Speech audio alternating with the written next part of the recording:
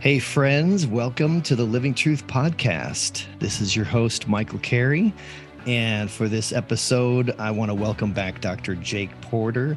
I have interviewed Jake for several episodes in the past, and it is just such a pleasure and an honor to have you back on the show, Jake. Oh, thanks, Michael. I love being here with you. Appreciate you and Kristen and y'all's ministry. Mm-hmm. Same, likewise. So Jake Porter runs an organization out of Houston, Texas called Daring Ventures, coaching, counseling, disclosures, and so many different things to offer, webinars, just a host of so many different resources. So the website is it daringventures.org? Is that what it is? Daringventures.com. Yeah. Daringventures.com. So I just wanted to put that out in the front of this episode so you guys don't miss that. Take advantage of the resources that are out there.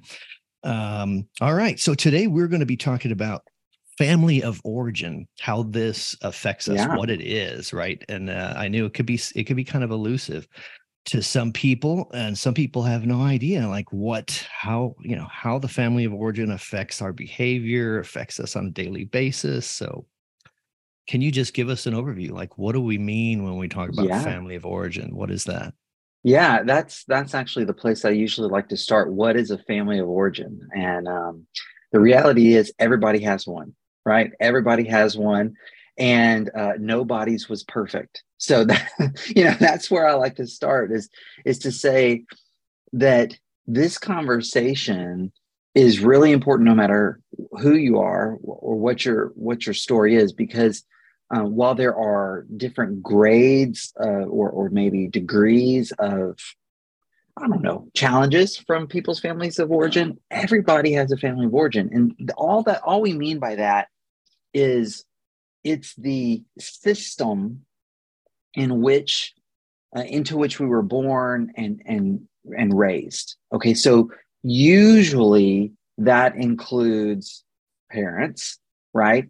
But that could include step parents or adoptive parents or grandparents or teachers or siblings, right? So it's really the system in which we experience those important developmental years through childhood and even into adolescence.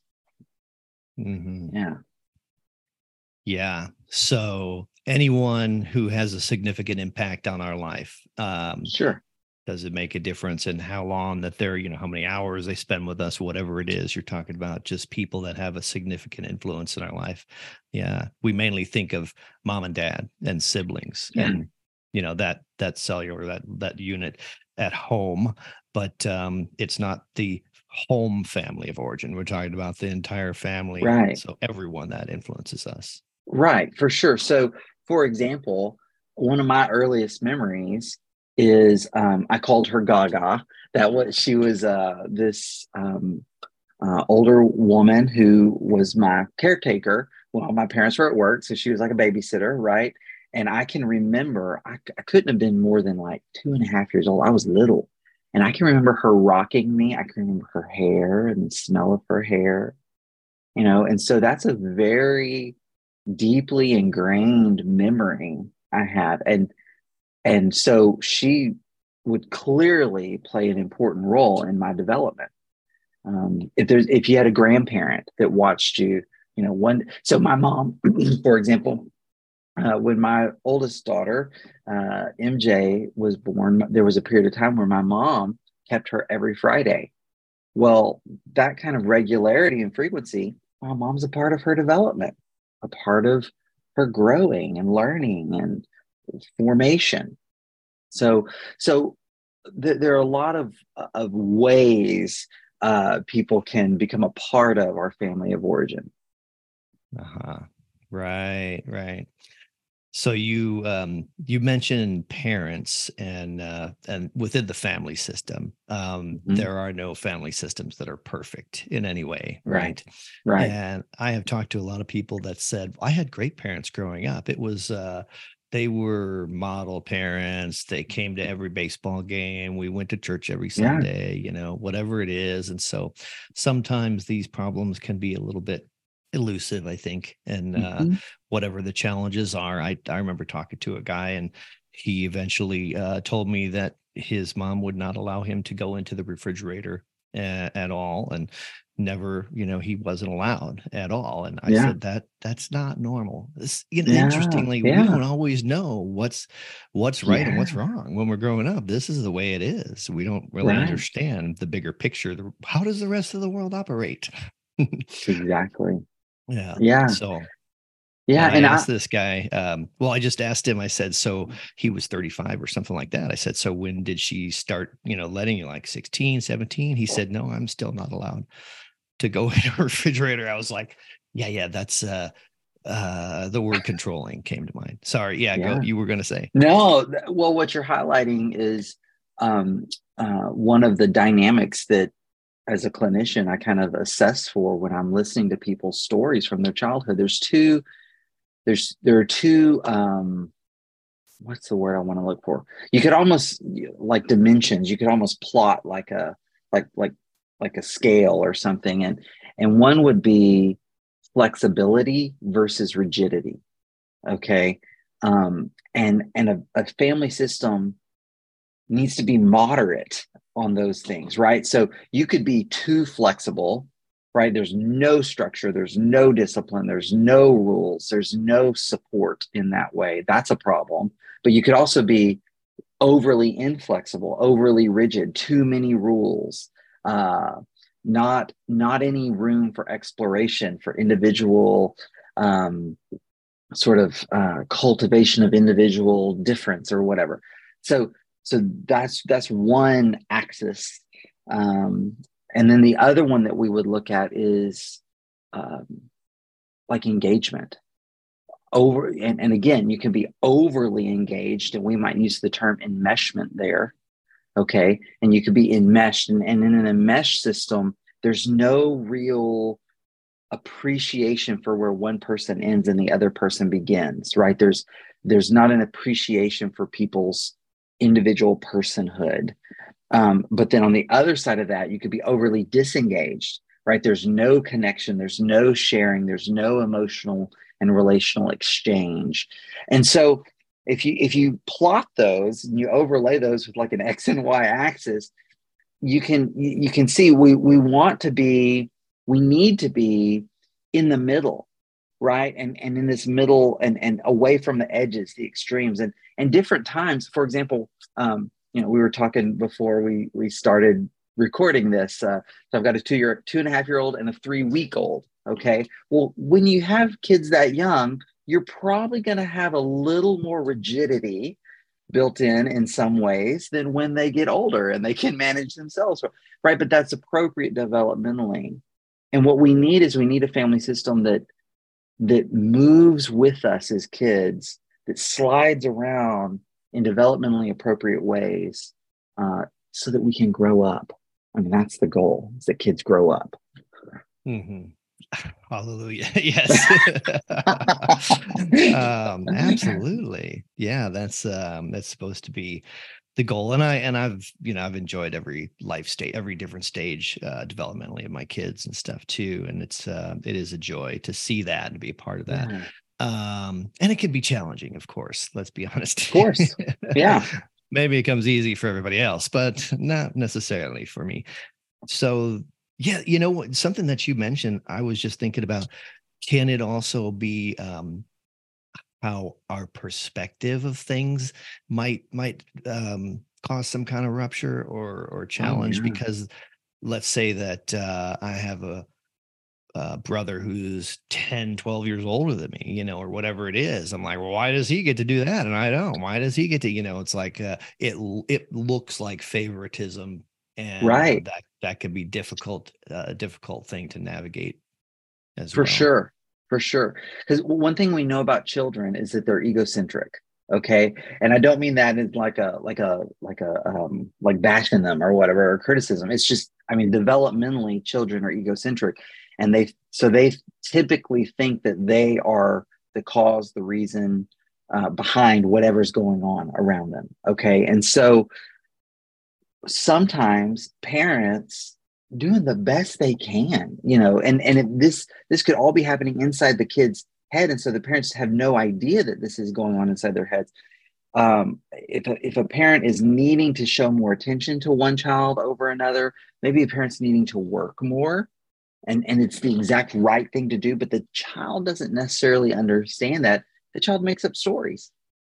And if something's going wrong or feels bad, children are typically going to make it about themselves, that it's their fault in some way, something's wrong with them, right? And if that's not corrected, it doesn't have to, but it could over time develop into something we would call a family of origin issue, and that shows up in later adulthood. Mm-hmm. Yeah, absolutely. That's very sad to know that sometimes these things happen and it's never voiced. We just don't know about it. And Sure. but that's one valid reason that I think everybody needs counseling to whatever degree, Yeah. Yeah. everyone should see a professional, at least get a few sessions in and explore some of these things, because we don't know what we don't know. That's right. Before I married my wife, she she's given me permission to share this story. So before I married my wife, we dated for a long time, too long. That's a whole different story. My family of origin issues, but as we were approaching marriage, I told her one day. I said, "Hey, um, I want you to go get some counseling." And I won't repeat what she said to me initially, because she had a pretty strong reaction. And what I said, look, I mean, I think it's good for everybody, but if you're going to be with me, given my baggage and my issues, I definitely think that this will be good for you and for us. And so she agreed. She was like, "Well, you have to pay for it." I said, "Okay." So she did a family of origin intensive, like I don't remember if it was 4 or 5 days with a group of women, and they went through and looked at their stories and all of this. And on the last day of it, through most of it, she was like, "What am I doing here? What is this?" But on the last day, she was like, "Okay, that was worth my time." And then a week later, she was like, "Wow, that was really powerful." And a month later, she wanted to stand on the rooftops and shout, "Every human being needs to do a family of origin intensive." And I find that really is how most clients experience this. We, like you said earlier, we don't know what we don't know. And whatever we were exposed to growing up, that's our normal. And we have to have a way of getting out of our own bubble and being able to take a perspective that's sort of a little more objective, to look at and reflect on what we've been through, to start making sense of our story with more truth. Really, it's about more truth and more honesty about our own stories. Yeah. Mm-hmm. Yes. And that good old verse comes to mind: their truth will set you free. Amen. It really is true. Amen. There's so much It is. depth to those very few words. But yeah. And I know you guys, we will go into this later, I'm sure, but this definitely want to make a note when you're talking about a family of origin intensive. Daring Ventures offers such a thing too, right? Sure. So Yeah. yeah, we'll Yeah. maybe we could talk a little bit more about that towards the end. But I just wanted to get into this next question. Like you mentioned it, family of origin issue. When we have a family of origin issue, if you can dive into that a little bit more, and how does that Yeah. affect our behavior? How does it affect our lives? Sure. So it's interesting. Over the last, I'd say, 20 years or so, maybe 30 years now, um, these different what used to be different independent fields of study are beginning to meet. by all pointing at the same thing, which there are a lot of ways to say it, but basically, who I am, who I see myself as, my identity would be the word we would most use. My identity is formed by how I experience myself in relationship to others. Okay. So, like, if you were to put it, and there's actually, it's horribly tragic. Um, but there have been stories in the news, and I can't even actually let myself think about it too long. But like, they discover a kid who was like put into a shed for years and just like given food through a pass, and no interaction, no no conversation. The kids don't have language ability. They like they what's happened to them developmentally is parts of their brain literally did not grow, were not stimulated to develop, and they are missing a of course they're people and they have personhood in terms of value and made in the image of God, but like a character and a personality and an identity, it's not there because that emerges through our relational experience. Okay. So let me make it real. So when I'm little, like right now, our 3-week-old, okay, when she cries, someone comes. Okay. She cries, someone comes. That creates a pattern in her mind, a template. I cry, someone comes. And as she develops, she might begin to discern, well, right now I'm crying because I'm dirty. Right now I'm crying because I'm hungry. Right now I'm crying because I'm cold. Right now I'm crying because I'm lonely. And still people come. So what happens in her mind is there's this template that develops of, okay, the world around me responds to me. Now, the next question is when someone comes, how do they come? What's their tone of voice? Their facial expression? What do they do? Right? And all of that is sending a message to the child about who the child is. So children develop their sense of identity based upon how they are interacted with by others consistently over time. A one-off bad interaction is not going to do it, but these repeated relational experiences say to the kid, "You're a good kid. You're a sweet kid. You're a smart kid. You're valuable. You are loved. You are safe. You are free to be creative. You can play." Or they say, there's no space for you to cry. Your needs aren't important. If you're upset, I'm upset. So it's not safe for you to be upset, right? These sorts of, I'm not saying that's verbally said, but that's communicated in the interaction.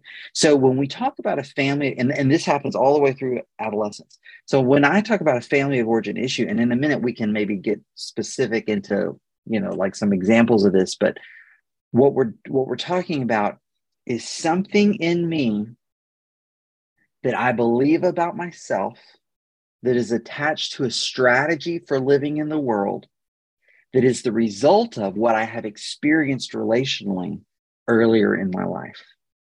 That was a really long way to get to that answer. Mm-hmm. No, it was really, really rich with great information and examples, So we think of ourselves. I know a lot of people think about themselves as a parent now, and I want to just encourage the listeners, like, this is meant for sure. We will become better parents. Yes. We're not supposed to be getting into a guilt trip. We really want to move into our own issues first. It's kind of like put your own oxygen mask on first before you go to help somebody else. And this is so in order to become a better parent, we really do need to go back into our own past. Absolutely. Okay. I know when I get into these conversations with people, that's what I hear a lot. They start thinking about, oh man, all the stuff I've done to my kids and things, it's like, I know we have made mistakes. Every single human being does. It's part of the human experience. It is not specific to some group of people or whatever it is. So, Hmm. but we have to go back in and work with our own past. Hey guys, that was part one of this two-part series with Dr. Jake Porter on the family of origin. Stay tuned. In 2 weeks, we'll release part two of this incredible interview. In the meantime, I'd really appreciate it if you'd leave a review for the Living Truth podcast and help us spread the word. The search engines find us, people are able to find us far easier when we have more reviews. So thank you so much for considering that.